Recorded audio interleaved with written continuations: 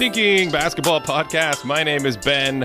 Welcome back to one of my favorite episodes of the year. I feel like I can't even talk. The episode hasn't even started. I'm already out of breath just from excitement about compiling the results. Cody, it is, of course, our fourth annual, or I have no idea how many we've done, annual defensive awards, also known lovingly and affectionately as the Thinkies.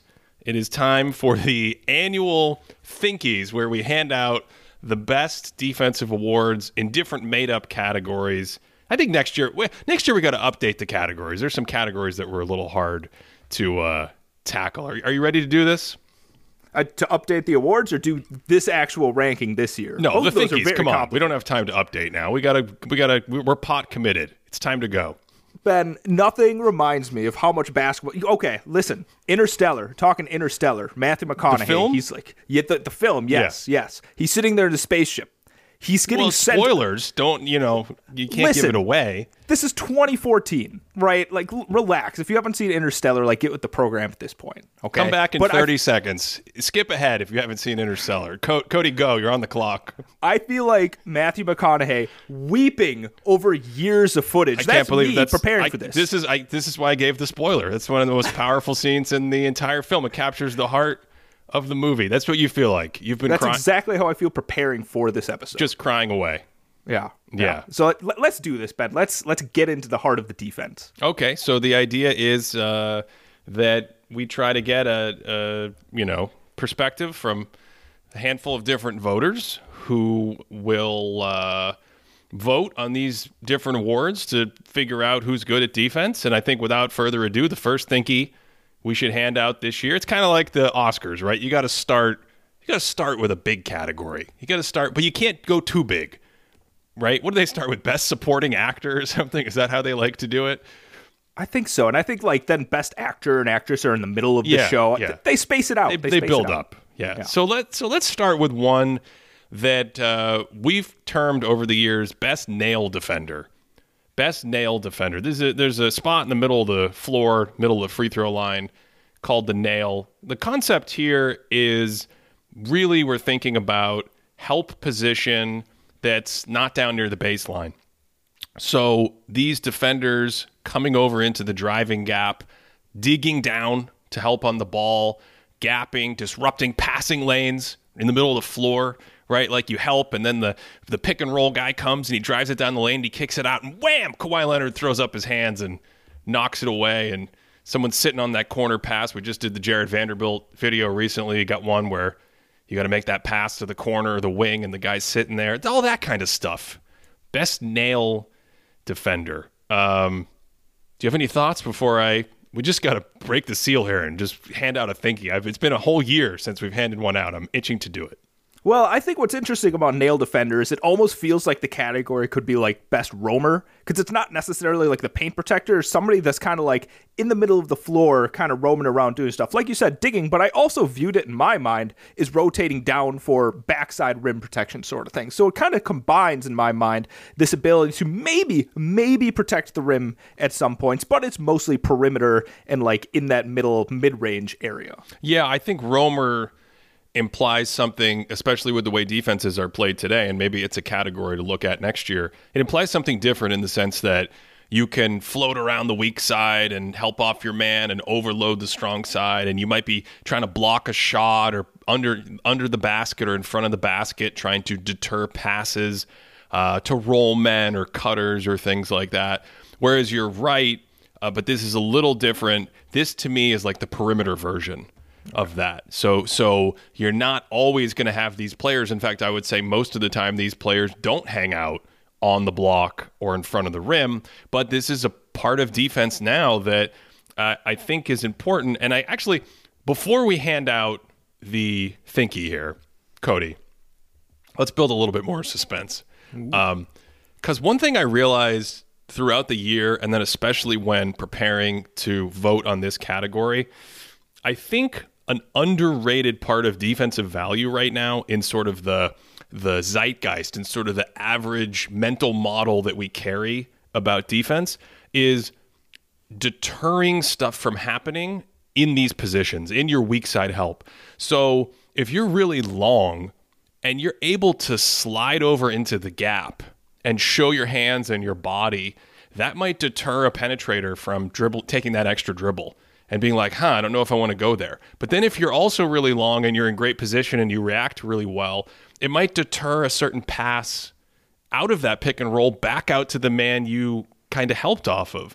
And those almost don't register, I feel like. It's like deterring at the rim registers because the guy dribbles in and he sees the giant, he sees Rudy Gobert, and he's like, I don't want to shoot here, right? And we might even have stats that we can talk about when we get to that category later about how teams don't shoot as much in the paint. But what's the stat? What's the sexy play where like a guy helps from, a pass away, a couple feet away, slides over and then slides back, and the ball handler goes, I don't really want to drive near him, but also I don't really want to pass near him. And it just never creates an advantage because of that guy's presence. That was the big thing in my mind for me this season more than any other season. And I think not only the help deters something from happening, but they're able to recover back to the perimeter in a way that it also stifles another action, right? So there's almost like 2 points of deterring, right? There's the initial gapping that they do to try and stop something, but then they're recovering back to the to the perimeter. Yep. So exactly. Yeah. Okay. Without further ado, I think this is the first year we've done this where there was not a single unanimous winner of any category, meaning no one got all the first place votes. We've had that before. I think at least one category every year. So a ton of diversity coming this season. And maybe that's an accurate representation of the landscape right now, a flattening of kind of defensive value, at least in the regular season, as we think about it. So the first, do you have a drum roll? The first Thinky, 2023 winner for best nail defender. And I'm calling conspiracy right away. This is what is happening. Cody, what have you done? Have you done some ballot manipulation? The winner is it my guy? Of best nail defender is Drew Holiday. Oh, a best nail defender. Drew Holiday. Yeah. Oh, that's interesting. Drew Holiday. And this is an incredibly close vote. The other first place votes went to Marcus Smart, Jared Vanderbilt, and Matisse Thybulle. We all know who is responsible for the Matisse Thybulle vote. Oh boy. He was on one other ballot, by the way. But the way we do the point system, very, very close. Drew and Herb Jones did not get a first place vote. He was also very close to winning. Vanderbilt, Draymond Green, Alex Caruso, and Marcus Smart. There was a tie for fifth place between Matisse, Caruso, and Marcus Smart. Oh, that's really interesting. I find this really interesting because I personally didn't even have Drew Holiday on my 5-man ballot here, right? You could extend it out to 6, but I didn't have him on my 5-man. Did you have him on your ballot, and do you feel strongly about Drew Holiday as a nail defender? I feel that he is less of a presence in this category. I did not have him on my ballot at all. Okay. And he was not on my cut line. And as I said, I was really thinking and really inspired by big forwards who I find tremendously disruptive in this area. So one thing is a little surprising to me. I had Jimmy Butler 4th, and I think he only got one other 4th place vote, which wasn't enough to get him into the top 5 finalists there. But I really, this season, again, have just been impressed by if you go back to like peak Paul George and just his length in this area, peak Kawhi Leonard, even he's not small, but a smaller kind of wing, Alex Caruso, I think is really good in this area. And just having that length and the ability to read the play, slide, recover quickly. Jared Vanderbilt does this incredibly well. Yeah. So it's a surprising result for me, but this is the fun of having a diverse panel of voters. I know, this is actually kind of tough because now we have 2 people on here that didn't actually vote for the winner, so I'm not going to sit here and defend Drew Holiday too much. I'm going to go down to number 2 because I think Herb Jones is fantastic at this. And there's something that stands out to me about the way that he plays at the nail is when he's able to double, right? When he's kind of at the nail, forces a pass over, goes over and helps, maybe he digs, maybe he doubles. It's so hard to pass over or around him. His hands are just everywhere. He's able to cover so much surface area that it just feels like it's going to be an inevitable turnover for the opposing player. And I don't necessarily think he's always the quickest when it comes to moving his feet or getting back, but the hands, his ability to stretch out, almost like it closes the gap so he doesn't necessarily have to be as fast as somebody like Alex Caruso, who I thought highly of because he's able to dig and recover so quickly. Yeah, so Drew Holiday takes the first thinky here, best nail defender, but just going back to how sort of widespread this vote was this season, he only got 42% of the maximum possible vote share. So 100% is you get every first place vote. And for comparison, like we've talked about Coach of the Year, those guys will take usually like 40 to 60% of the vote share in first place, and those can be distributed. You get something like MVP. The MVP winner almost always is like 70 to 80%, and really sturdy MVP winners will get 90 to 99% of the vote share. Of course, Steph Curry's the only one ever to unanimously win in 2016 with 100% of the vote share. So keep that in mind as we go through. I'll try to compare just for perspective the possible vote share. Person on the most ballot here, I think, is good in this area personally as well. Herb Jones.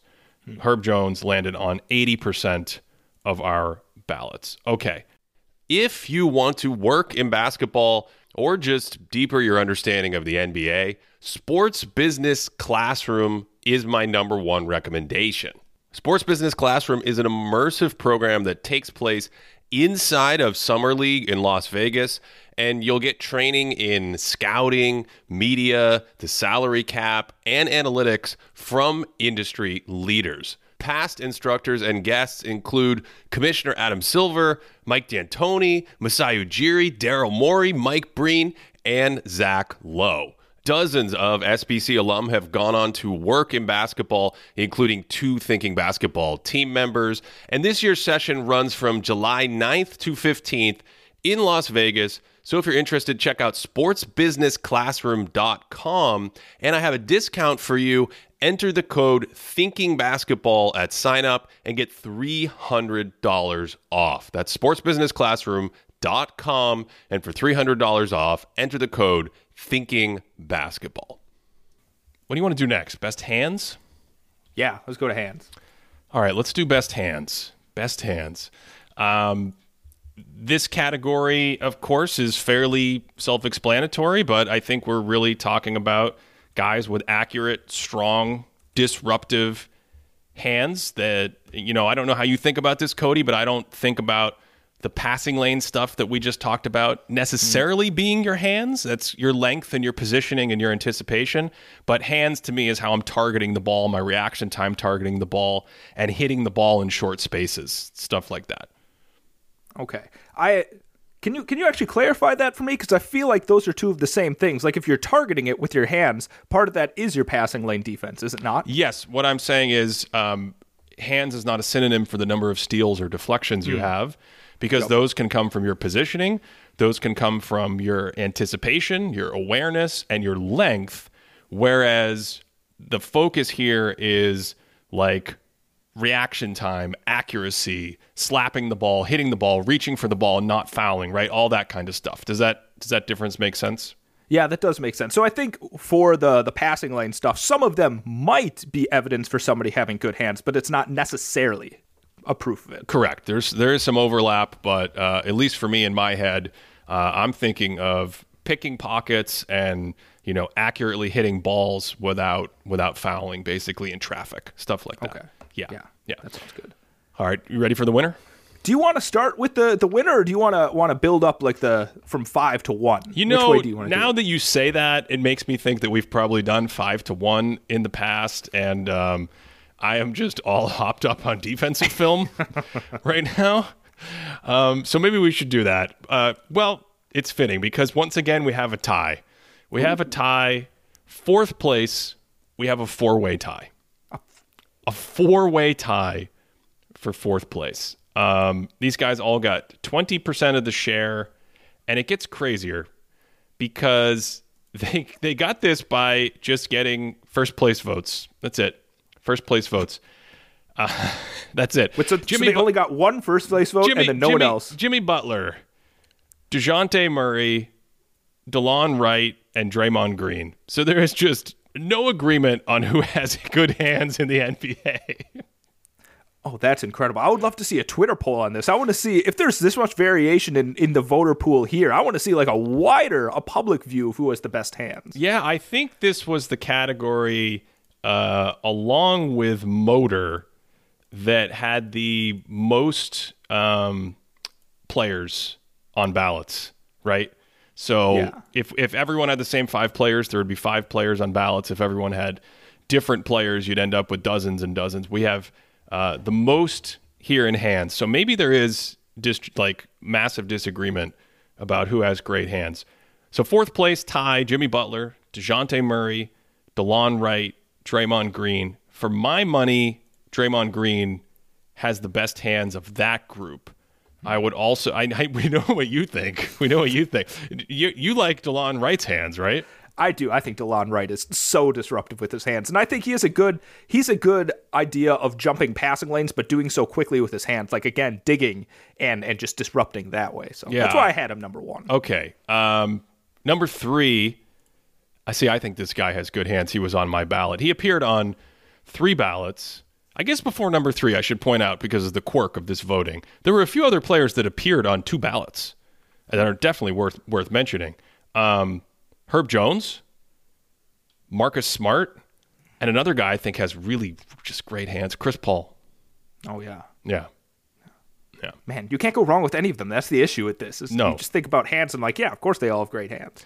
I should also mention that he did not get a lot of high place votes, but in the first category we handed out best nail defender, Jimmy Butler was on 3 ballots. I think that's with all the equality of voting that we're seeing and the diversity of these results. I think I want to call out when someone's on multiple ballots like that.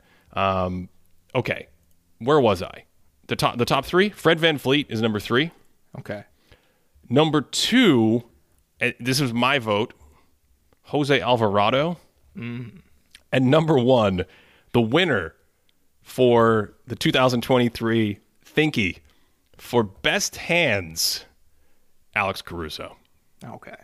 Yeah, he was number 2 on my ballot. And I think he's a tricky one. Him and Thibault are sort of the same jumping lane, passing lane sort of thing where he can get in the way that way. But I think he's also really good, targeting the ball with guys that are going up with the shot. When I see him get blocks and whatnot, which I also count with hands here, I feel like he gets it on the way up. He's able to get someone right before they get to the apex. And that scores pretty highly for me. He had a 44% vote share and was on the most ballots of anyone for best hands. So I think a fitting winner, Alex Caruso, 2023 best hands.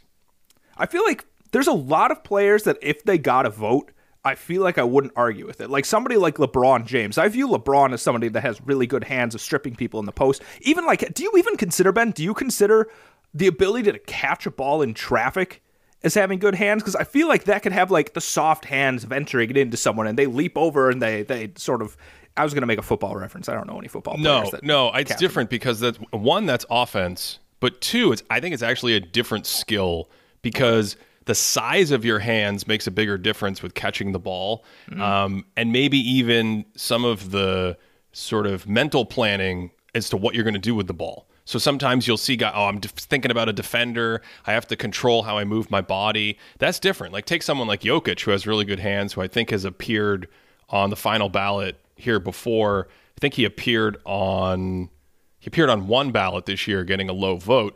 It's he's not necessarily doing a ton of crazy jumping and athletic stuff and all this on defense when he uses his hands. He's just slipping that hand out there and trying to slap the ball when it's in front of him, that kind of stuff. And Jokic, of course, does very well with steals and blocks because of those hands. Okay, where do you want to go next? Let's see. So we did hands. You want to jump to another bigger category? You want to go to point of attack? Wow. Yeah. Okay. Oh yeah. Let's get back to spicy here.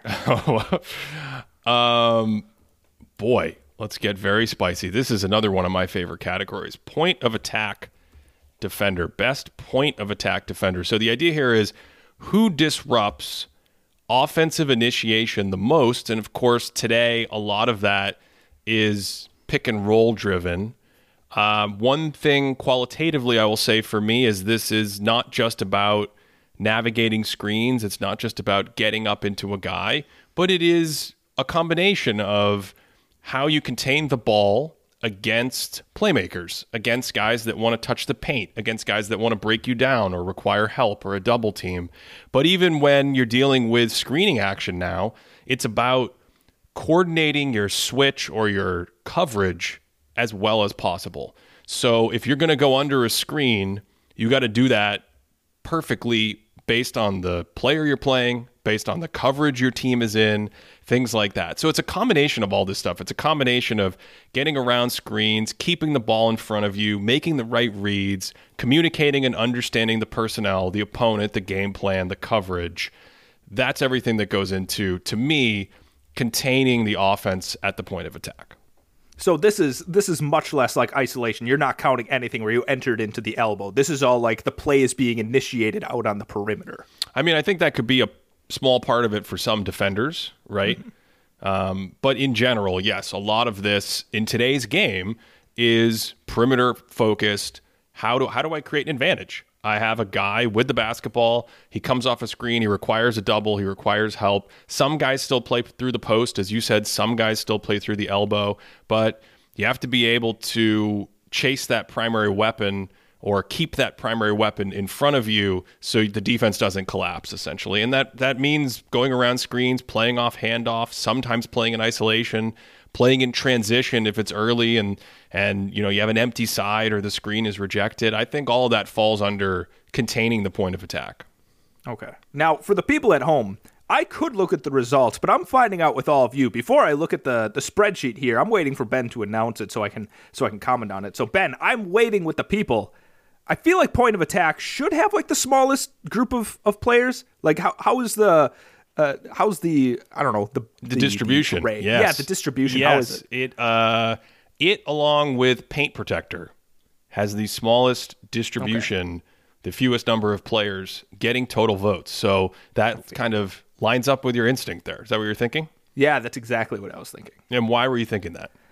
I don't know. I feel like you hear the same names coming up over the last couple of years. Like maybe once in a while a new player comes in, a new challenger approaches, and you're like, yep, this new guy's taking it. But I feel like year in and year out, you're like, yep, this guy's still great at point of attack. Yep, this guy's still great at point of attack. So I don't know. Maybe it's the one that stands out the most. Maybe it's the players that make it far in the playoffs. But something about it seems like we agree on it pretty clearly. Okay. Someone who did not make the top 5 here, but he was on multiple ballots, and that is Jaden McDaniels. Mm-hmm. I like it. I think he's very good at the point of attack. I think his defensive metrics this season have been very good. You know, he's long, he's rangy, all that stuff. Where did he finish in the nail? I was thinking of him when talking about the presence of a big body around the nail. I think it's the same thing. He's slender and can get around screens. He guards. We have the B-ball index stats on like defensive versatility and primary matchups and things like that. I think he guards what they consider a tier 1 kind of defender, like 39% of the time or some big number. It's quite high up. He's a primary assignment. So one night he can guard a point guard.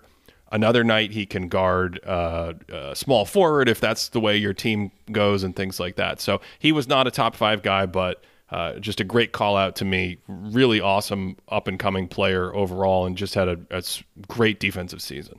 I feel like this will not be the last time today we talk about Jaden McDaniels. I hope not. I hope not either. Let's go to number 5 here for best point of attack defender. That is a similar kind of guy, a similar body, Jared Vanderbilt. Yeah. 17% of the vote share from Jared Vanderbilt. At number 4, Cody, a guy I know you love, from the Boston Celtics, Derek White, number 4. Oh, yeah. Did you have him on your ballot?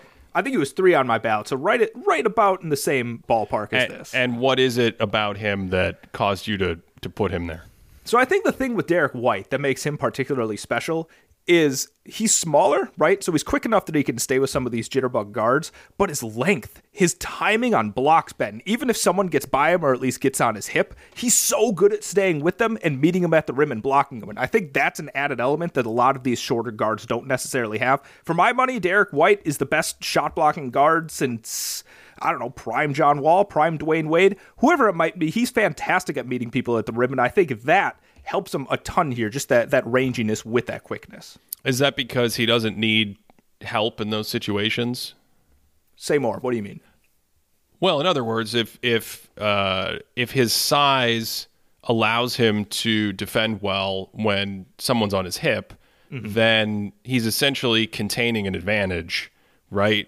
But if you're smaller, if you're, I don't know, TJ McConnell or something, and someone gets on your hip, then you basically have to rotate another defender or big man to the rim. Is that the idea? Yeah, that's a great way to put it. Because I don't necessarily think Derek White has the fastest feet in the NBA in terms of getting blown by, but he can cover up his own mistakes if he is blown by. Yep.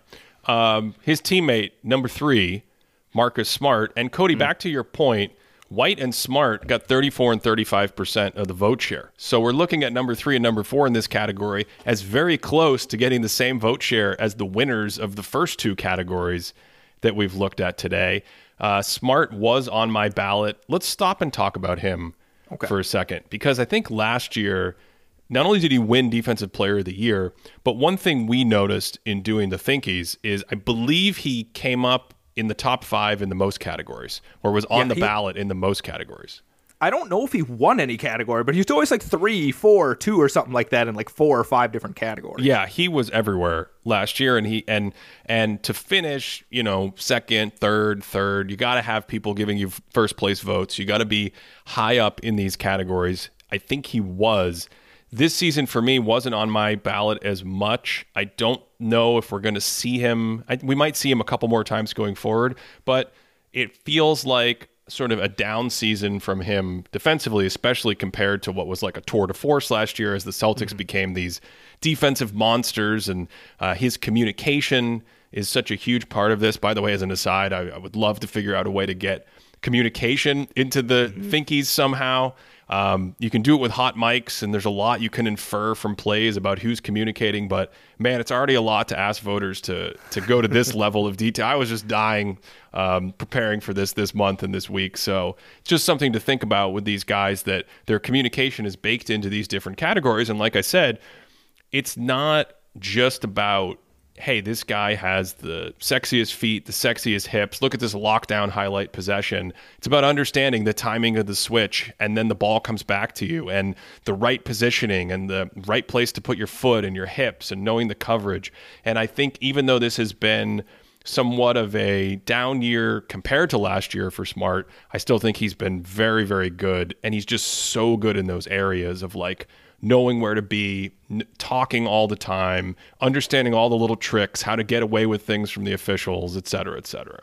Well, first of all, Hot Mics, is that Mike De La Rosa's YouTube channel breaking down defensive plays? I think that's it. I think it's still private, yeah. Okay, yeah. Hopefully that'll be coming soon. But the other thing is with Smart, I feel like of the defensive things he does on the court, kind of like with Drew and nail defense, I don't necessarily know, especially this year, if point of attack is Smart's even best skill. Like, I like him more as a nail defender. I like him more as a switchable guy, not necessarily as someone that you're going to use to stifle like play initiation. Yep, I agree with that. And that just, I think, comes with age, honestly, and making it to the finals and being such a playoff competitor and realizing, like, there are times to pick your spots more maybe in the regular season, especially as you get older and your body wears down and recovery is harder. So he's third.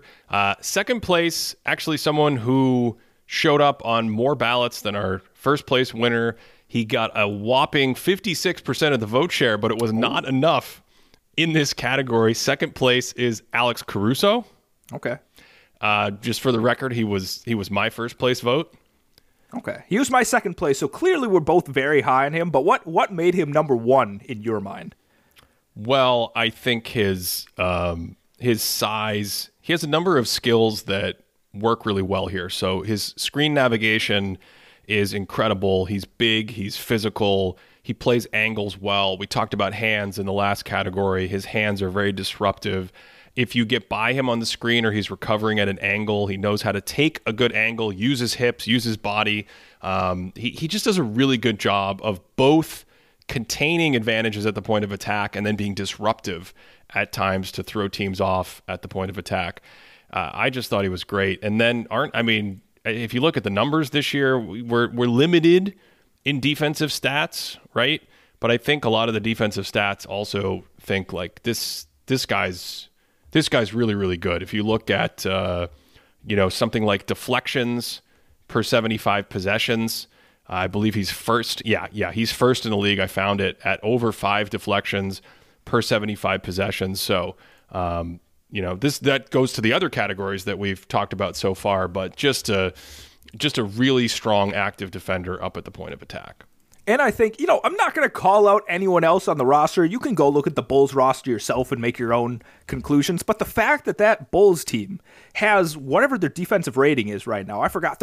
Are they top 5 in defense this season? Are they something like that? Well, I look at the last month. Yeah, with him on the floor, they're in the 98th percentile. So, yeah. I mean, they have a 109 defensive rating with him on the floor, which is just spectacular. And that's what I was alluding to earlier, like driving some of these defensive metrics. He's literally first in defensive EPM, defensive Raptor, and something that I find in some ways more interesting, the defensive box score component of Raptor. He's first in every single one of them.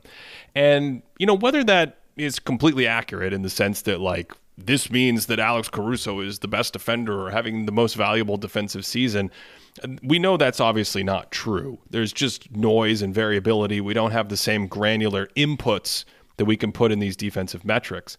But, I mean, man, for like a 6'5" point of attack defender, where else is he getting a lot of this value other than this and the other category we just talked about, the nail? I mean, this is where he lives, out on the outside, disrupting plays like this. And as you said, Cody, Ayo DeSumo's nice, and Derek Jones Jr. might give you some good minutes, and Patrick Williams can give you solid minutes and things like that. But the team construction in Chicago, especially with a center like Nikola Vucevic, it's not set up to go open this guy's player card on thinkingbasketball.net and be like, wait a second, 109 defensive rating when he's on the court? That is insane.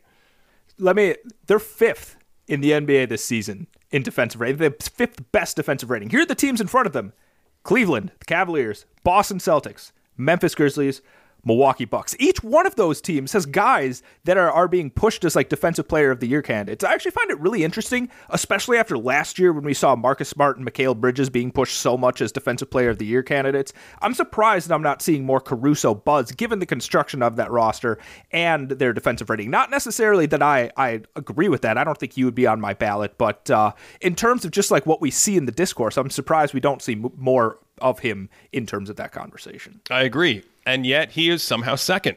Yeah. He is somehow second. So the winner of the Thinky, it has to be. I don't even look, and I know who it has to be. Would you like to announce it, the winner of the 2023 Thinky? Am I able to announce it without looking? Yes, I think you can do it. The winner of this year's 2023 Point of Attack Thinky is none other than Drew Holiday. Drew Holiday. Is that his second Thinky? He got the nail defense too. Yeah. Wow. Okay. So this one to me, as I said, I did not have Drew in my nail ballot. I did have him in my point of attack ballot. I didn't quite have him at the top, but I don't really have a lot of qualms. I mean, this is his specialty. Like, he's really fantastic in this area. And for very obvious reasons. And I think having another good year, I would be interested as the local Bucks resident here, Cody.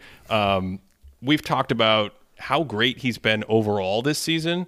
Do you think, because this was a thought in my head at times when filling out this ballot, do you think the additional offensive load he's had to carry this year at given times has taken away a little from his defense in the same way that, as we just said with Marcus Smart, like, it's not just all out every night psychosis. It's like yes, you turn on games and you see the Drew Holiday magic, but there are some nights where maybe just like his teammate Giannis, he's carrying a ton on offense, so you don't get that hyper-focused, specialized defensive insanity that I actually expect at this point to see when we get to the playoffs.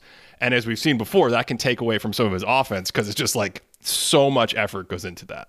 I think a key with how Drew Holiday plays defense, like you said, it's not necessarily like the possessed, like stripping Devin Booker and throwing just an absurd lob pass to Giannis in the finals kind of play. You like reliving that play, don't you? I love reliving that entire just finals, except for the first 2 games. The last 4 games are just brilliance. But with Drew Holiday, I've kind of talked about this before, and I'm sure Brook Lopez is coming up at some point today. Who? But this guy that I don't remember. There's a brother, and they both hang out in Disney or something like that. But anyway, he's the key to their drop defense. But Drew Holiday's ability to chase, I think, and I know chasing is going to be a segment that we talk about soon, but his ability to not rely on switches, to always just fight over the screen, and I feel like he's so good at just like a screen comes and he like sucks himself in. He just like attaches himself to his defender and gets through. And the skill that I think he's really, really good at, super micro skill. But if he's going under a screen, I don't know if I've seen somebody spin underneath the screen faster, right? Because that's the best way to get to go under the screen is you feel it out and then you spin around them. Right? And he is so quick at doing that and then still getting out to contest. And I think comparing him with Caruso, I think Caruso is more disruptive. I think Caruso is I don't want to say stronger. Drew Holiday is actually a really strong dude. That's another all squat team this season, all seasons. But Drew Holiday, I think, has quicker feet than Caruso. I think he's good at taking on like there was a Nets game really early in the season. If you all remember when Kyrie Irving played for the Nets, just locking him down possession after possession. And I think him being able to go down to those much shorter, ball-handly, jittery guards is just so incredible for what the Bucks do. Yeah, Smart also does that spin off screens, which is incredible. It allows you to recover, and you can stay inside the big man if you need to roll and switch late. It's really, really advanced, masterful stuff. So he got 80% of the vote share in this category. The second Thinky goes to Drew Holiday. Let's stick with this same concept really quickly because I think last year we didn't hand out a Thinky for this. We'll do one this season because there's some differences that I want to talk about, and that is screen navigation. So screen navigation, as I said, we didn't hand this out last year because there's a lot of overlap. There's a component of especially point of attack defense, but there were a few guys that popped up in the screen navigation category as a more specific skill, right? As saying not only at the point of attack, chasing someone around a ball screen or staggered screens or whatever, but chasing them away from the ball.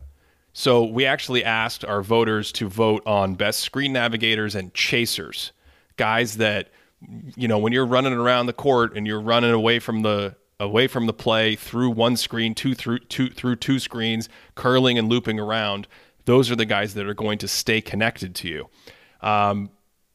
Drew Holiday wins this as well because I said we have a lot of overlap. So if we were to hand out the official Thinky, he would get this one as well. But the players who showed up here who weren't in the other category, it's interesting to me. Kentavious Caldwell-Pope finished second. Jared Vanderbilt finished fourth. And then Dylan Brooks and Jose Alvarado were tied for fifth. And Brooks, to me, I think is worth stopping and talking about. KCP, I think we've mentioned before just how good he is at specifically getting around screens. So I really wanted to call out that a number of voters were also like, I don't know about best point of attack defender overall, but guy getting through screens, Kentavious Caldwell-Pope, fantastic. And then with Dylan Brooks, he's really interesting to me, Cody, because much like Javon Carter, who was just behind him in voting here, he plays in a system with a incredible paint protector behind him, or in some cases 2. And we'll get to paint protectors later, but it allows these guys to pester the ball and not really be worried about being beaten off the ball. And it's not to say that they want to be beaten off the ball, but allows them to play more aggressively, take more risks because they know they have shot blocking magicians behind them in the paint to cover up their mistakes. And so someone like Dylan Brooks, he's just a pest. He picks up full court a lot, right? Yeah. He takes your best point of attack player a lot. That's his goal. Point guard, wing, whatever. He wants to hound you around the court. And He's pretty strong. He's probably on the squat team. Oh yeah. He gets around screens well. He chases well. He's physical. He'll do the old Fred VanVleet, grab a handful of jersey to stick with you. Like he's doing all these things. And of course, his reputation now, because of fouls and suspensions and things like that, has that Charles Oakley agitator element to it. But I don't know. He was top of mind for me in both of these categories as well. This is an interesting thing because with Screen Navigator, he showed up, but when we asked more holistically about point of attack defenders, I just think there might have been too many other big names like Drew Holiday, like Alex Caruso, like Marcus Smart, even your Herb Jones, Jared Vanderbilt, whatever, and Dylan Brooks. He got like one straggling vote in that category, but does much better here. That's really interesting because I didn't have him on either of them here. I considered him for point of attack in another category that's coming up.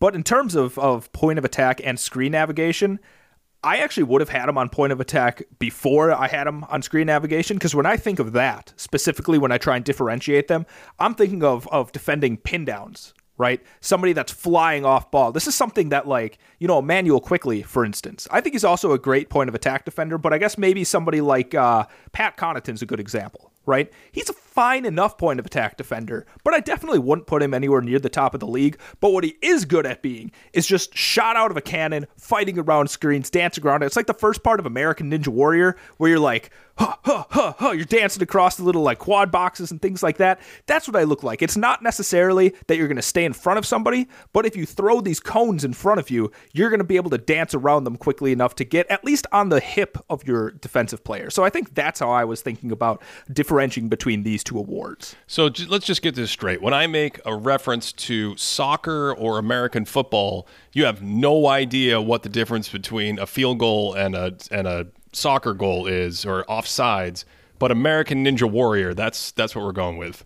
No, absolutely. Don't tell me that you haven't watched a marathon of American Ninja Warrior at some point. And you're like, you know what? I can go bust out 40 pull-ups right now. That's the one where they climb up the thing and jump over water and stuff like that. That's exactly. You're like hanging on it and it's like rolling down and I don't know. Like Jason Tatum, for instance, he's on the all like American Ninja Warrior team because like his lats flare out so much. What is happening? That's what I would love to see. That's what we need to talk about. Who's the all American Ninja Warrior NBA team? Maybe not. Tatum's probably too big. Not making fun of his weight. It's just 6'8" guys usually don't do too well on this. It's only a kick, a jump, a block. It's only a serve. It's only a tackle, a run. It's only for the fans. After all, it's only pressure. You got this. Adidas.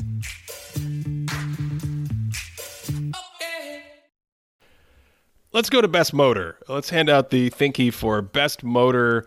We talked about motor a lot in a recent episode. So just as a reminder, Best Motor is, basically the guy moving around the most, not just running in a straight line, but very active with his movement. And that adds value to his defense through his activity and sort of non-idleness. That's the word I'm looking for. So Best Motor, we do have another big winner in this category, but it wasn't unanimous. He didn't make it on all ballots. It's so fascinating. He was left off a ballot? He was left off a ballot. Yep. Wow. He was left off a ballot.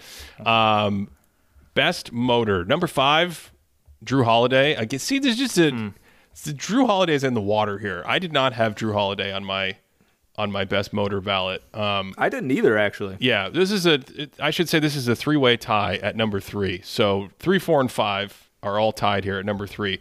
Drew Holiday, Draymond Green, and he has a pretty good motor. He's a pretty good defensive motor. I think when he was in better shape last year, it was even more incredible. So I like that. And then Mikal Bridges is the other guy. He's got a pretty good motor as well. Yeah. I think what you're saying, right, like the exact tone of your voice, that he's got a pretty good motor. This is what made it actually the most difficult category for me, because I was watching and I would see guys and I'm like, wow, that's impressive, that's a good motor. I'm like, okay, but like what differentiates it? I ended up only having like 4 guys on my ballot. I probably could have cut one of them and just kept it to 3, but there were like 8 players that I wanted to put on here just because I feel like at a certain point it's so tough for me to differentiate. So I don't know who else is on there. Yeah, it's incredibly difficult. I should mention guys outside the top 5 that were stragglers on multiple ballots. Jaden McDaniels again. I do like his motor.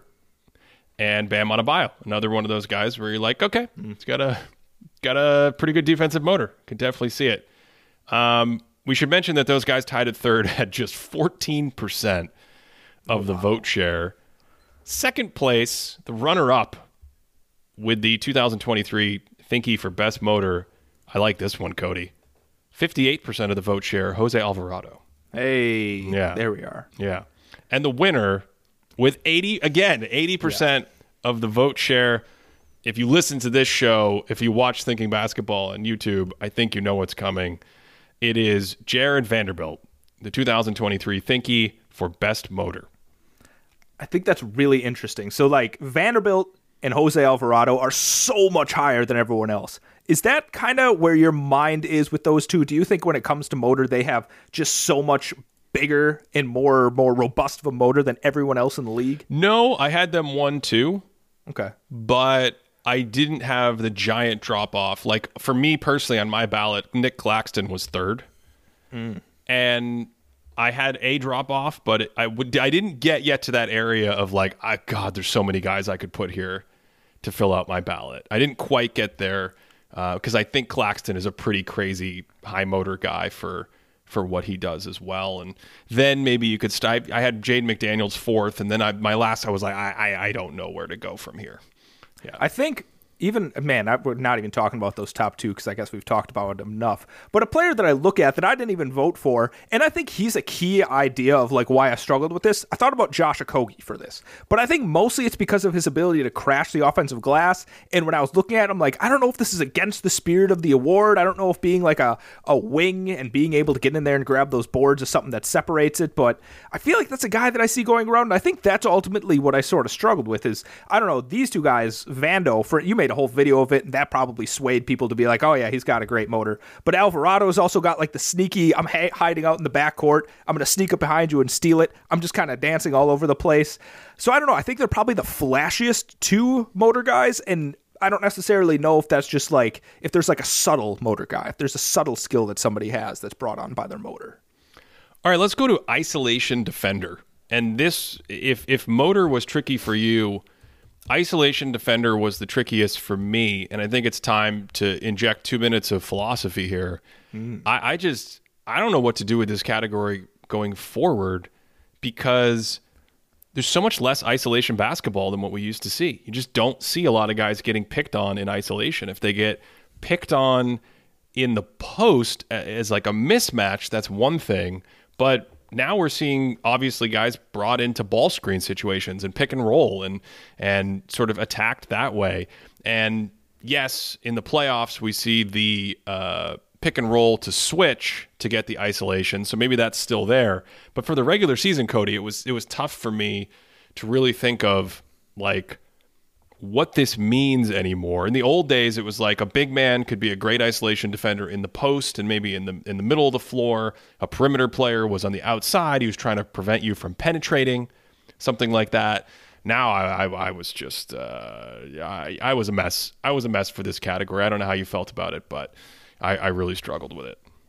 I think a couple of players that I think about when it comes to this are like Luka Doncic and who's the other one? Just like Kawhi Leonard. Right? Like, who's the kind of guy that you want to throw on one of these guys? Maybe they'll set up at the elbow. They kind of, LeBron sitting there. He's bending backwards like this. He's looking for a spot. Those are the kinds of possessions that I'm thinking about. Like, somebody that, like, all right, I have one possession. I need to stop this player. He's either going to be at the elbow. He's going to be posting up. He's going to try and take me off isolation off the perimeter. Who's a guy that I feel comfortable going across these multiple levels? But again, it's also a little bit different from somebody that's switchable, but that's kind of how I was thinking about it. See, that's switchable. That's almost the definition of switchable.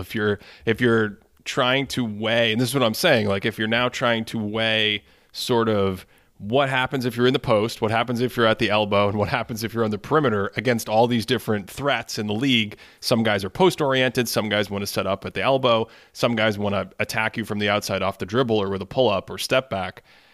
It bled into that category, which we'll do next, but I don't know. Well, if we're let's combine all of this petri dish of blood here to make all the bleeding together. This is going somewhere weird. Blood. Anyway, blood. So switchable and isolation. What I think about with this, and I don't know philosophically if this is where other people went with it, but when it came to switchable for me, I wanted somebody that could not necessarily be attacked from any of the positions, right? Like the wider swath of ability to defend multiple players. Whereas isolation, I want you to be really, really good at these couple of different spots as opposed to being able to defend everyone. That was the key differentiator for me.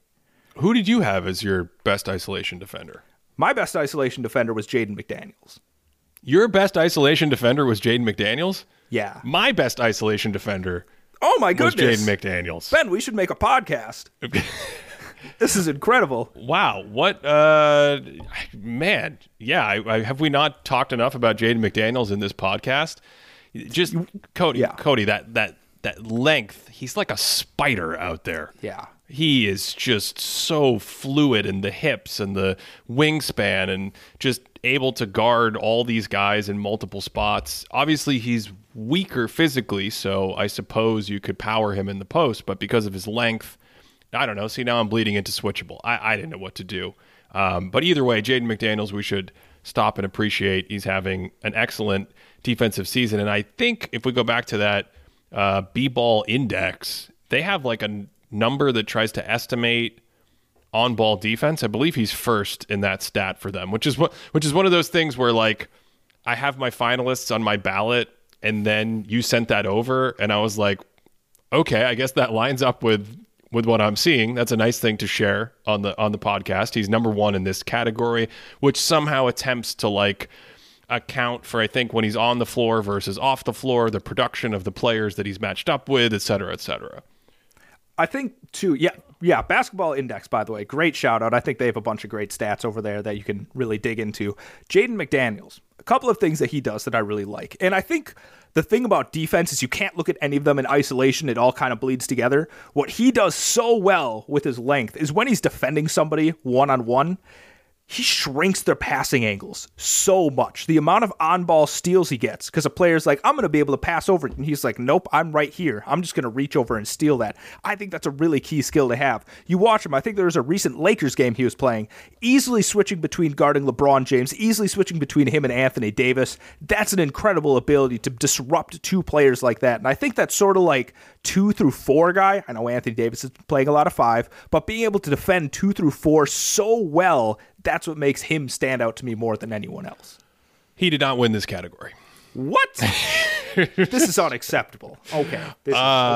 Fifth place is Wow. I don't think I had this person on my ballot. I know I considered him one category, so I may have snuck him in with a late vote.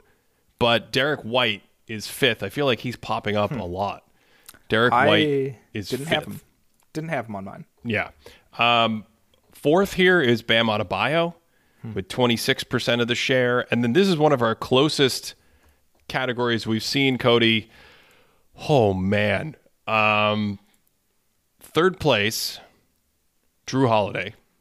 Okay. 40% of the vote share. He actually appeared on the most ballots in this category, and for reasons we've obviously discussed. One thing I'll say in thinking about Drew here is that he can guard point guards, he can guard wings, and it feels like, I mean, this isn't really the spirit of this category, but it even feels like, again, I'm bleeding into switchable defender, but it feels like he can hold his own with his strength sometimes against big men. So Drew is third with 40% of the vote. Jaden McDaniels is second with 41% of the vote. Someone's going to be left off. That makes me really angry, Ben. And the 2023 Thinkie for best isolation defender goes to Draymond Green with 44% of the vote. Oh, that's interesting. that's what you say after every category, Cody. This one is particularly. Oh, wow. There's two guys that we're going to have to get to that you've already said. I think last time you said it was particularly interesting as well. Yeah, this is like Ben. Okay. Did you have Draymond on your ballot? I'm guessing you did. What category is this? Isolation? Yes, it is. Isolation. I know. Just because I confuse isolation. Here's the thing. I had Draymond third on my ballot. Okay. I had McDaniels first, Drew second, Draymond third. But there's so much bleed into isolation. Switchable defender. I feel like switchable defender is the more money category for me. Like if we're comparing to the Oscars at home, I think what did we start with? Nail defender. All those things are more interesting and more valuable in today's NBA. The way you have to help and recover on the weak side and your length and passing lanes and all that. I think point of attack defender is another huge category. And then I think switchable defender is the third huge category before we get to paint protection, which we'll do last here in a second. But I'm ready to go to switchable. You have more thoughts on isolation? Man, this is one of those where I was about to just like complain and say like two guys were what's the word? What's the word that snubbed? They were snubbed. They were snubbed out of here. But then I'm trying to figure out and see who I would take out. I left Draymond off my ballot. That was wrong, Ben. I'm looking at that. That was an incorrect decision on my part. Ben, there's one guy. Let's talk about one guy. Who? Is he playing Oklahoma City? No. Okay. He plays for the Pelicans, Ben. Plays for the Pelicans. Herbert only Jones? One person got a vote. Yeah, Herb Jones. Why am I the only one that voted for Herb Jones? Yeah. I mean, he's good. What are you going to do? What are you going to do with this category? I don't know. Let's go to switchable defender. Okay, let's go to switchable. Switchable defender. Okay. We've talked around it. I guess the idea here is that you guard multiple positions well, and it could be sort of two of the big positions on the court really, really well, or it could be just basically all positions, small, wing, big, and players that come in any shapes and sizes. You guard all of those pretty well. There's no philosophical, you can go either direction. I think to your point, when I think of switching, some of the differences, or maybe the big difference, would probably have to be that you can then go and play that defensive role in screening action. So if you're like switched onto someone, then you aren't just some kind of super liability if you need to then not guard them in isolation. I don't know. I'm trying to elaborate on some of the differences here in my mind as I tackle these categories. I think there's one thing, and I might bring it up with a player that's brought up here, but I think an interesting one might be actually most flexible pick and roll defender, like whoever can play the most kinds of coverages in certain situations. And that's who I'm thinking about, especially for one of the players that was on my ballot for this. Who's that player? Bam Adebayo. All right, we will come back to that in a second because he is someone we definitely need to discuss. So yes. In fifth place here for most switchable defender, I think it's the first time we've seen this player, and I want to say in the winter, I saw multiple think pieces about how he was the defensive player of the year. OG Anunoby, fifth place for most switchable defender. He was on multiple ballots. Nick Claxton, the only top 5 guy on multiple ballots that didn't quite make it in. OG gets 17% of the vote share, trickling in with enough to land fifth place here for most switchable defender. Did you have him? You made a curious face. Yeah, Anunoby was fourth on my ballot. And I think something that really helps him is he's strong, right? And I think that's what helps him kind of switch across all the positions. You can throw him, you can sort of use him as like a 5 guarding person. You can throw him on a center and be more or less okay on like post-up sorts of things. I think he can sometimes have a little bit of rim protection chops. I was a little bit more impressed with that. I don't know if this factors into it, but you can have him near the rim and not lose a ton compared to a lot of other quote-unquote small ball types of centers. But the fact that he's so strong, has great hands, can protect the rim a little bit, but I don't necessarily think he's the quickest guarding point of attack guys, but I still think that strength is what drew me to him. Yeah, I think he's solid out there. I think his feet are slow relative to the rest of the strengths that he has. Positionally sound, can sort of read the attacker, won't get blown by and then just disappear from play. Probably because of his size and his strength. He'll be there, he'll peel off, he'll rebound, he'll rear view pursuit, whatever it is. But then the rest of the stuff, wings and bigs, he's essentially played a lot of center for the Raptors this season. So he was on my ballot as well. I think at the end of the year, he's lost a lot of momentum just in terms of how excited people were about his defense. The Raptors have a 113 or so defensive rating when he's on the court. That's in the 73rd percentile. They are slightly above average as a defense overall. So, at a very high superficial level, he's looked good in that sense. And then a lot of his one number metrics really, really like him. If you look at our board, he's like 85th percentile or better in sort of the one number, defensive EPMs and defensive LeBrons of the world and things like that. So I think he's had a very good defensive season. I think he's a very good defender, but it's just interesting that this is the first time we're talking about him today. And I would agree. I had him on my ballot as well. I think in some sense, this versatility is probably his most valuable asset right now as a defender. Yeah, absolutely. But again, I think he'd probably be on my honorable mentions for best hands as well. I think the combination of those two things is what makes him so dynamic. Yeah, that's a great point. Just big, strong, sturdy hands.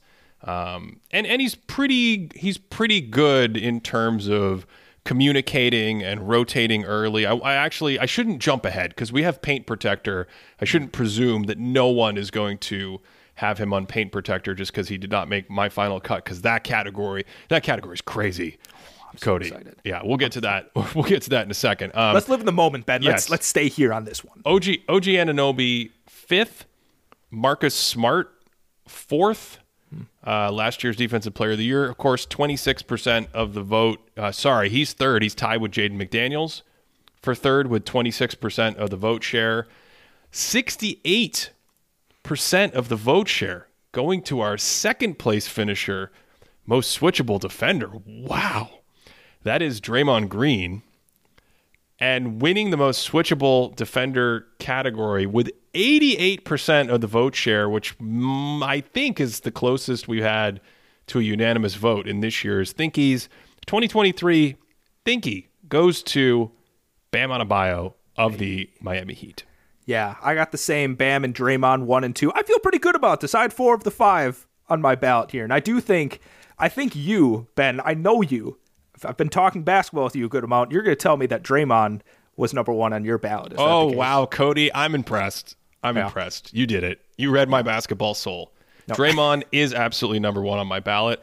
Bam was number 2 on my ballot. I think in many ways it's Bam's best strength in terms of his... Now, Bam's obviously a very, very good overall defender, but I just think in today's game and the way the Heat defend and using some of the zone, and it's just like you can put him all over the floor in many, many different instances. You can play tons of different coverages, and if you end up with Bam Adebayo switched on you, you go switch heavy and you end up with him switched on you.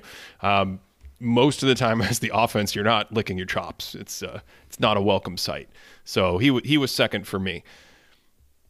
Yeah, for Bam, what I find interesting is he's one of the few, maybe the only big man in the league that I can think of. Maybe Draymond, this happens to a good amount, but he gets switched out onto a perimeter guy, and it's an immediate pass away. There's no even thought of them being like, you know what, this time I'm going to get by Bam this time. They're like, nope, this guy can handle me just fine out here. And I think the thing, I've said differentiator. That's been my word too many times. Interesting and differentiator. I need to do a new synonym for that. But the thing that differentiated Bam and Draymond for me in this one is when I'm thinking about the heavy hitters in the post, right? Let's say you take Embiid, you take Jokic, right? Any of these guys, you take who's the dude with the Kings? That's good. I can't Sabonis. Think of his name. What about Vucevic? No one can stop his hook shot. Just throwing that out there. I feel like if you wanted a guy that could take Embiid in the post, and you could take somebody like, I don't know, whoever's a perimeter heavy guy on the perimeter and do it equally well, Bam is right there. Whereas I feel like Draymond, just because of his size, might give up a little bit more to some of those post guys. And that was the key thing for me picking Bam first.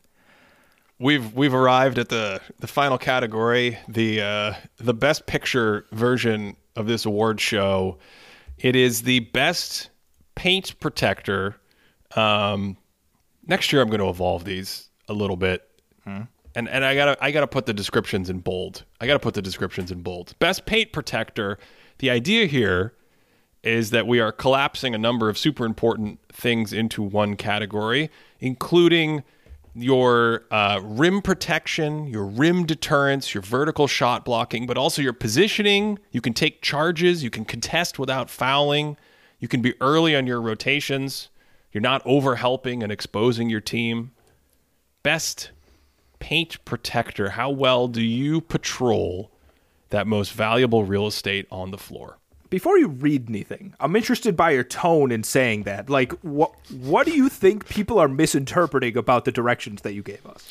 I think it's too. I don't want to give anything away, but I think there is a heavy indexing on the shot blocking component of this. Heavy indexing on the ability to block shots.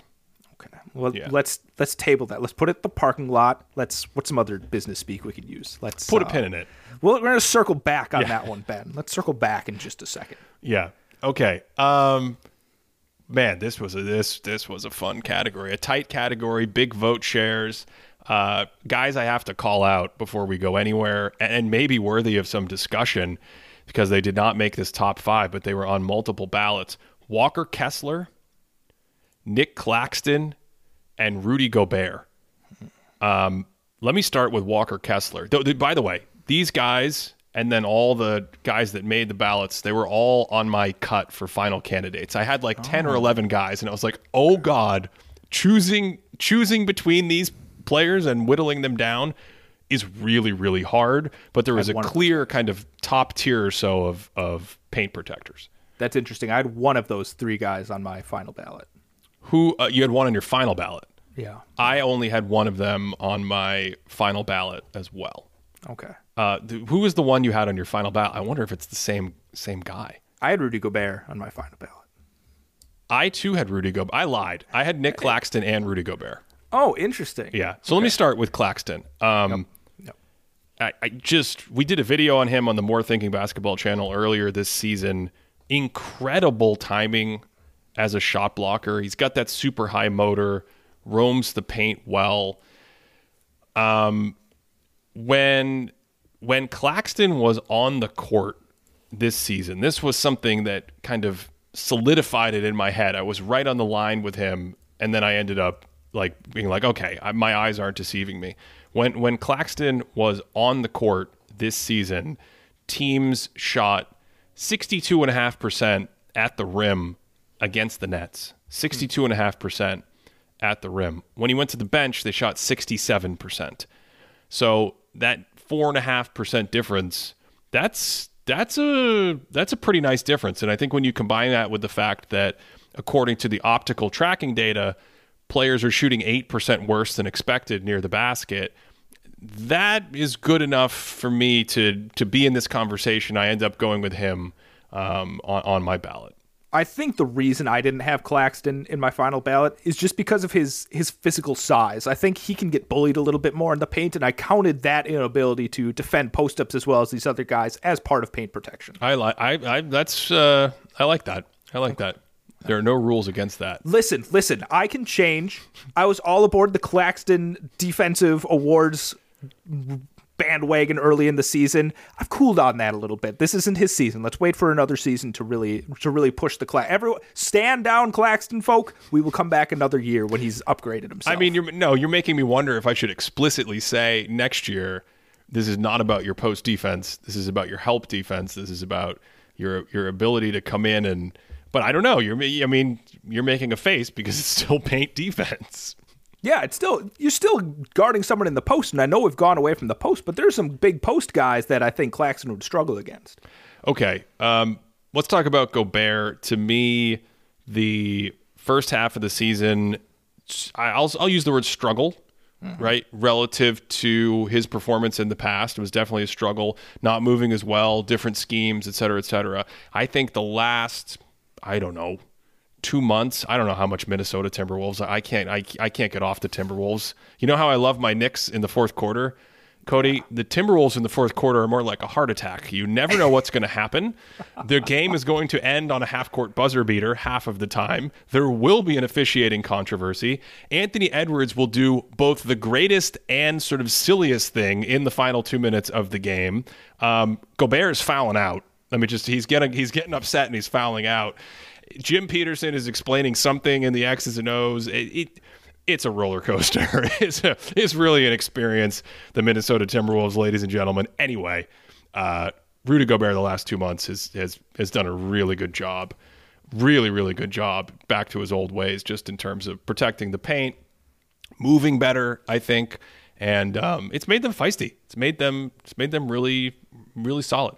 And I think his best skill that he's kind of recouped from earlier in the season is his rim deterrence. I still think his activity around the rim itself is much lower than I've seen in past years, but players just don't challenge him quite as much as he's there. He's quick enough to like step out, get back to the rim, rotate around, and I think that's his best quality. Still finished 5th on my ballot. Not the runaway first pick that I had last year for the Thinkies. Yep, he was 4th on my ballot. And to your point about rim deterrence, when you look at these guys, yes, the percentage, the field goal percentage that teams shoot at the basket goes down when Gobert is out there. But the big one for me, and I think it's consistent over multiple seasons, but I just don't have it off the top of my head, so I don't want to misquote it, is the number of shots teams take in the painted area, right? Like the number of shots they actually attempt, because they're just not going in. It's just not easy to get in there and get a comfortable look. And this season, when he's off the court, they take opponents take 4 more shots at the basket, in addition to shooting 4.5% better, like Claxton. With the Claxton data I cited, basically the same number of shots when he's on and off the court. Team's still going in there, challenging him, shooting. He's just altering shots or having some effect in that way. Gobert is like, teams want to get in there, but they can't. They end up shooting more jumpers. I'm going to cite this stat a little bit later, but to add a little bit more color to it. A little bit later. We're an hour and 10. We got to finish up the show. What are we doing, a part 2? A little bit later in this segment. Part 2 is just going to be us talking about every single rim protector in the league. But opponent rim frequency, like the frequency of shots that they take at the rim when Gobert is off the court, is 35%, drops down to 28% when he's on the court. It's a 7 percentage point swing just with his presence. Yeah. All right. Where were we? Those were the... Oh, Walker Kessler is the third guy. Just a really quick shout out. I wasn't sure what to do with Walker Kessler. I just don't see enough Utah Jazz to be super comfortable taking him over these other players ahead of him. The one thing I want to say about him, he's done a fantastic job replacing Gobert, but his length, man, his length is insane. Like, it sneaks up on people constantly, where you think you got by him and you try a little Jordan Poole scoop shot. Nope, he got that. Or he tries to get to the other side of the basket and reverse. And he's just got these, like, how are his arms that long? Just really impressive stuff. So it'll be interesting to see if he can continue to grow and kind of add all the other stuff that we associate with this: communication, awareness, rotations, but just playing that similar role, drop coverage, protecting the rim, containing the ball or blocking shots if they get by you. He's just done such a good job. I haven't said it yet this year, but last year, a big key that's going to go over to Walker Kessler, rookie tax. That's the one thing. I think he looks incredible. Some of the block, he's like the king of standing like underneath the basket, and a player shoots from 7 feet away, and he's like, oops, and then just gets there and blocks it. It's incredible. He's a rookie. I need to see it for another season before I'm going to get him in here. All right, we have a tie for 5th place. That tie is between Miles Turner and the correct answer, Evan Mobley. The correct answer for 5th or being on the list? What's that?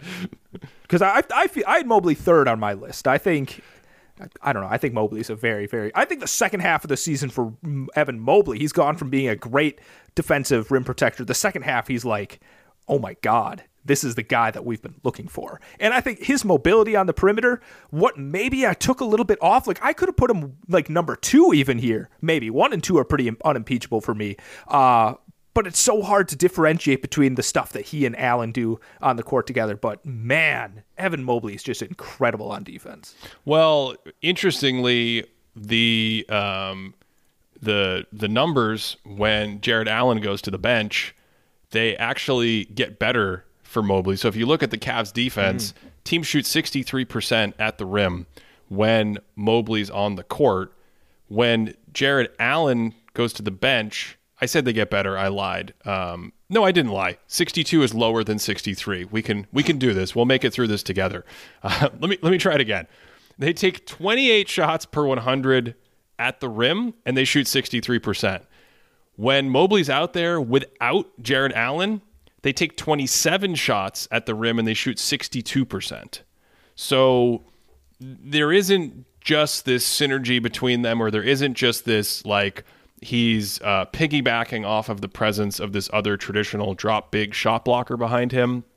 And Cody, we'll talk about this more in a second when we talk about the winners here, but like the ability to read plays, rotate early, and kind of react quickly with his incredible mobility and kind of like Gumby Inspector Gadget turning and twisting thing. That is a massive part of paint defense to me versus just the vertical component. And of course, he does have great skills in the vertical component. So I have no complaints there. Miles Turner, obviously a great shot blocker as well. What I find really interesting, though, when Mobley and Allen are on the court together, their defensive rating is 112, right?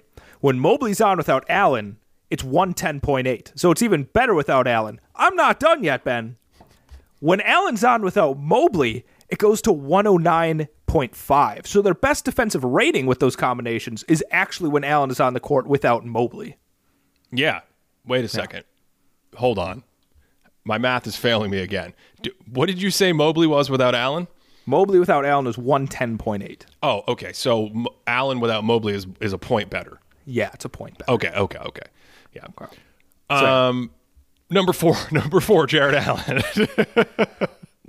See, yeah. That's the thing. They're both, I think, tremendous rim protectors. I had Mobley a little above, just one spot above Allen on my ballot, just because I think he's a little bit more mobile. But I think near the rim, Jared Allen is Rudy Gobert of... We used to say Rudy Gobert of the Midwest, but Rudy Gobert is in the Midwest now, so it's all just confusing. Yeah. Number 3, still with just 29% of the vote, Draymond Green.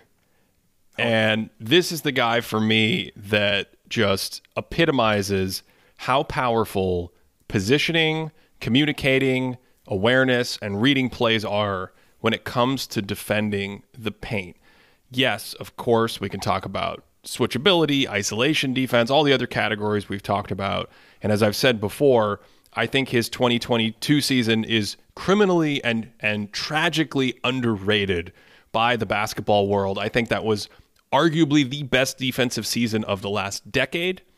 I personally would have voted him Defensive Player of the Year just because I don't care about games played and all that stuff. But even with the games played delta, I still think he had a very strong traditional argument for Defensive Player of the Year. And then he was incredibly important and fantastic in the playoffs, in the championship run.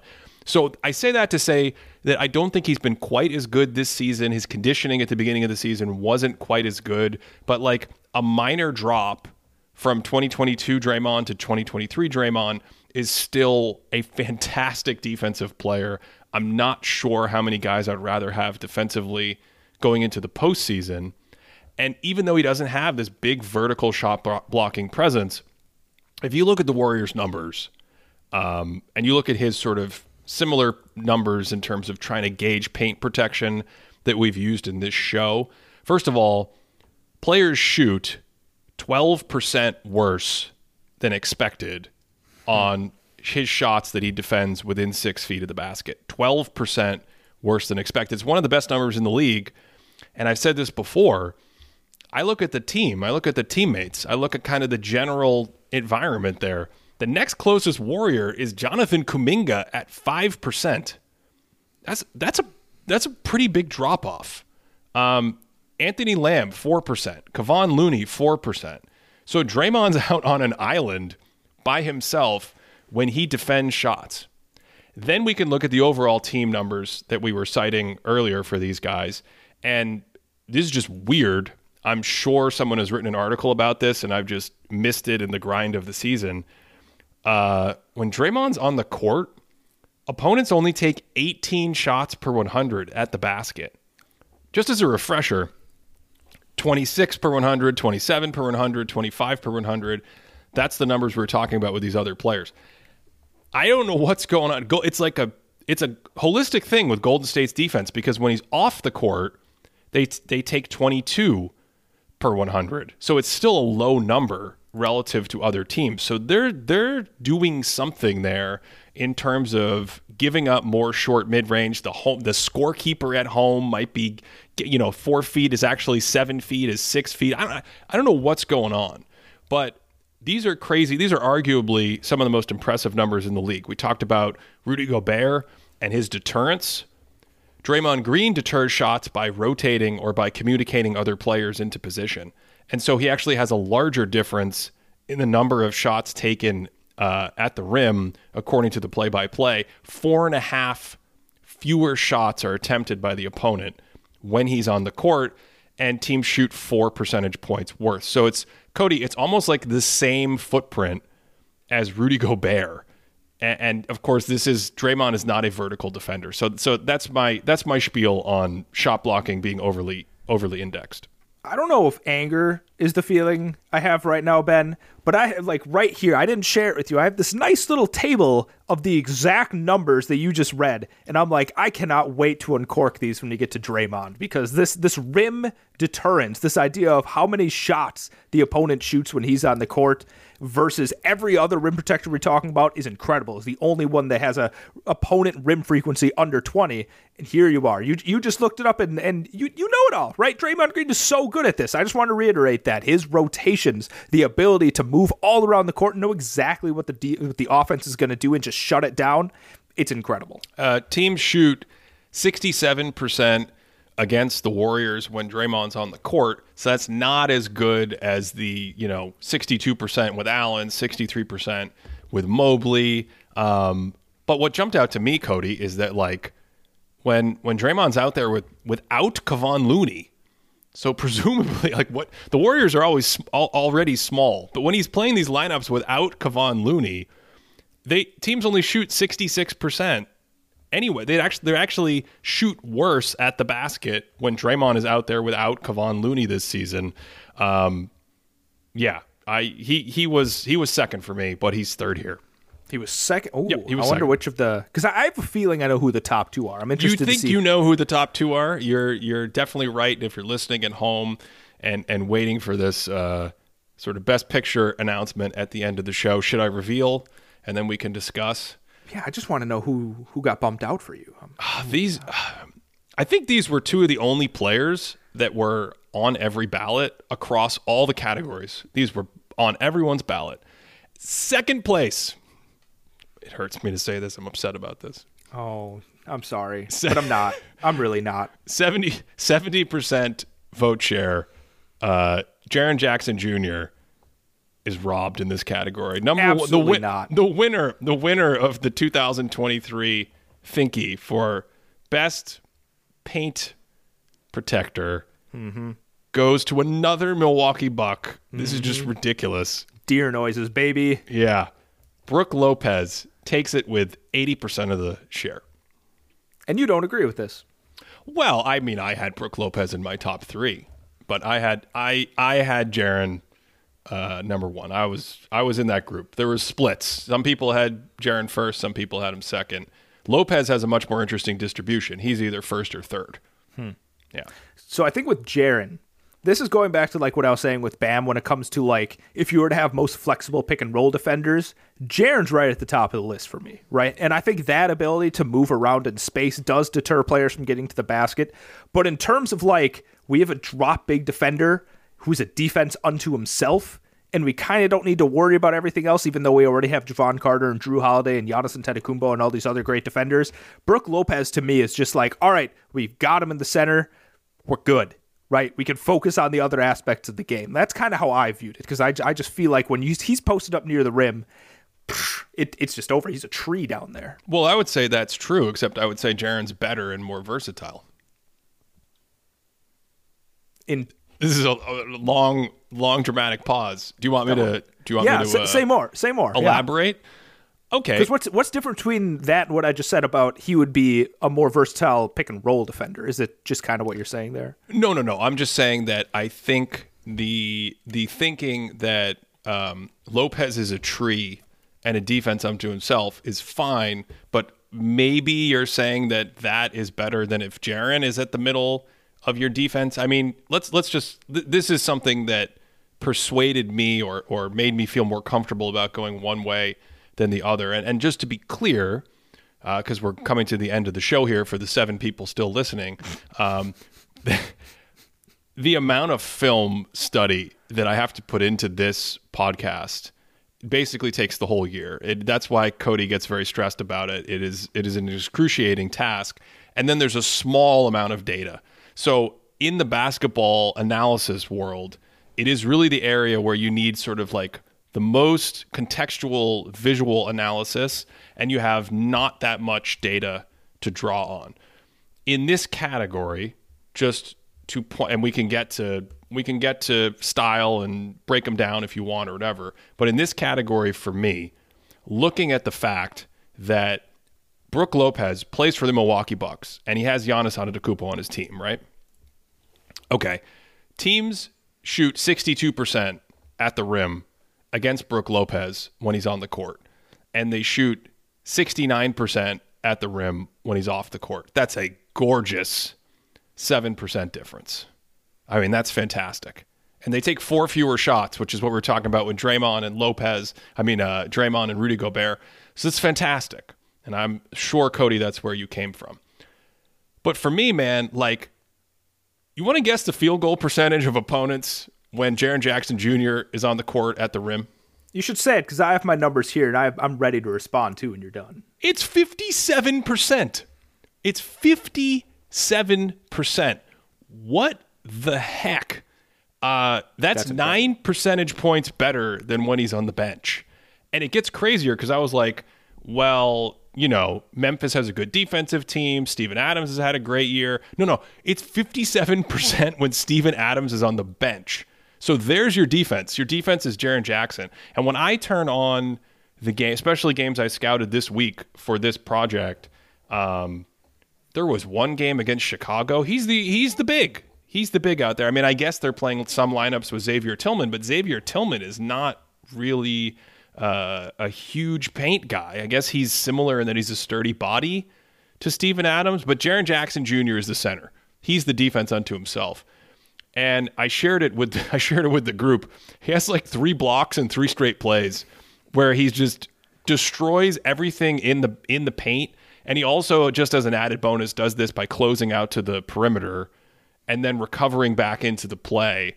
So he's able to do all this, and because of that mobility, versatility, I think it makes him just as formidable as a defense unto himself. So let me respond here. I apologize to the 4 of you now that are still listening, but we got to hash this one out. You halved me. You halved the audience on my spiel. So it's because they all knew that I was going to respond and I was going to convince you, and that would be the end of the episode. Well, are you going to mention that the Grizzlies' defensive rating with Jaren Jackson on the court is 108.7 this season? Let's talk for a second. Okay. Let's talk for a second. So overall, listen, this isn't Defensive Player of the Year. I think Jaren Jackson overall is a better defensive player than Brook Lopez. Fair. Right? Yeah. I will say that, okay?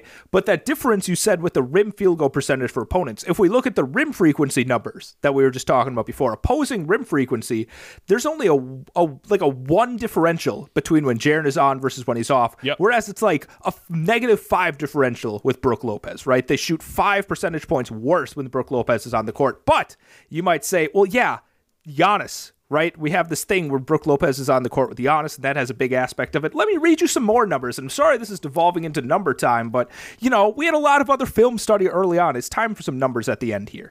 When Brook and Giannis are on the court together, about a 110 defensive rating, all right? 110 defensive rating. When Giannis is on without Brook Lopez, about a 115 defensive rating. Ben, Brook on the court without Giannis Antetokounmpo, a 108 defensive rating. 108. And he's holding the rim frequency in those situations is about 25. So it's about the same defensive rating as when Jaren's on the court. Neither of them have Giannis on the court at the same time. And the rim frequency is even lower. I agree with you. The rim field goal percentage is better, or it's more impressive for Jaren Jackson. But I think overall, some of those numbers make me be like, yeah, Brook is the paint protector. Who do you think is a better shot blocker? A better shot blocker? Jaren Jackson. Who do you think is better at rotating and identifying weaknesses and coming over and helping in that situation? Well, hold up. You just told me that shot blocking isn't necessarily as important when it comes to this. I just want to dissect this. I think it's an interesting comparison. Who do you think's better at identifying threats and rotating over to help? Well, that's tougher because Jaren covers more ground. Like I said, a better defensive player. But Brook, you can just kind of station him more at the rim, and that's where he's great at defense. Jaren, I see a lot of like, he's guarding the guy in the corner because he's quick enough to be able to recover. But it's also one of those things where you have a Bam-like defense. Not that it's the same kind of defense, but when you keep the guy away from the paint, he's going to be doing some productive things, but it's not rim protection as much as like the guy that's hanging out near the basket is.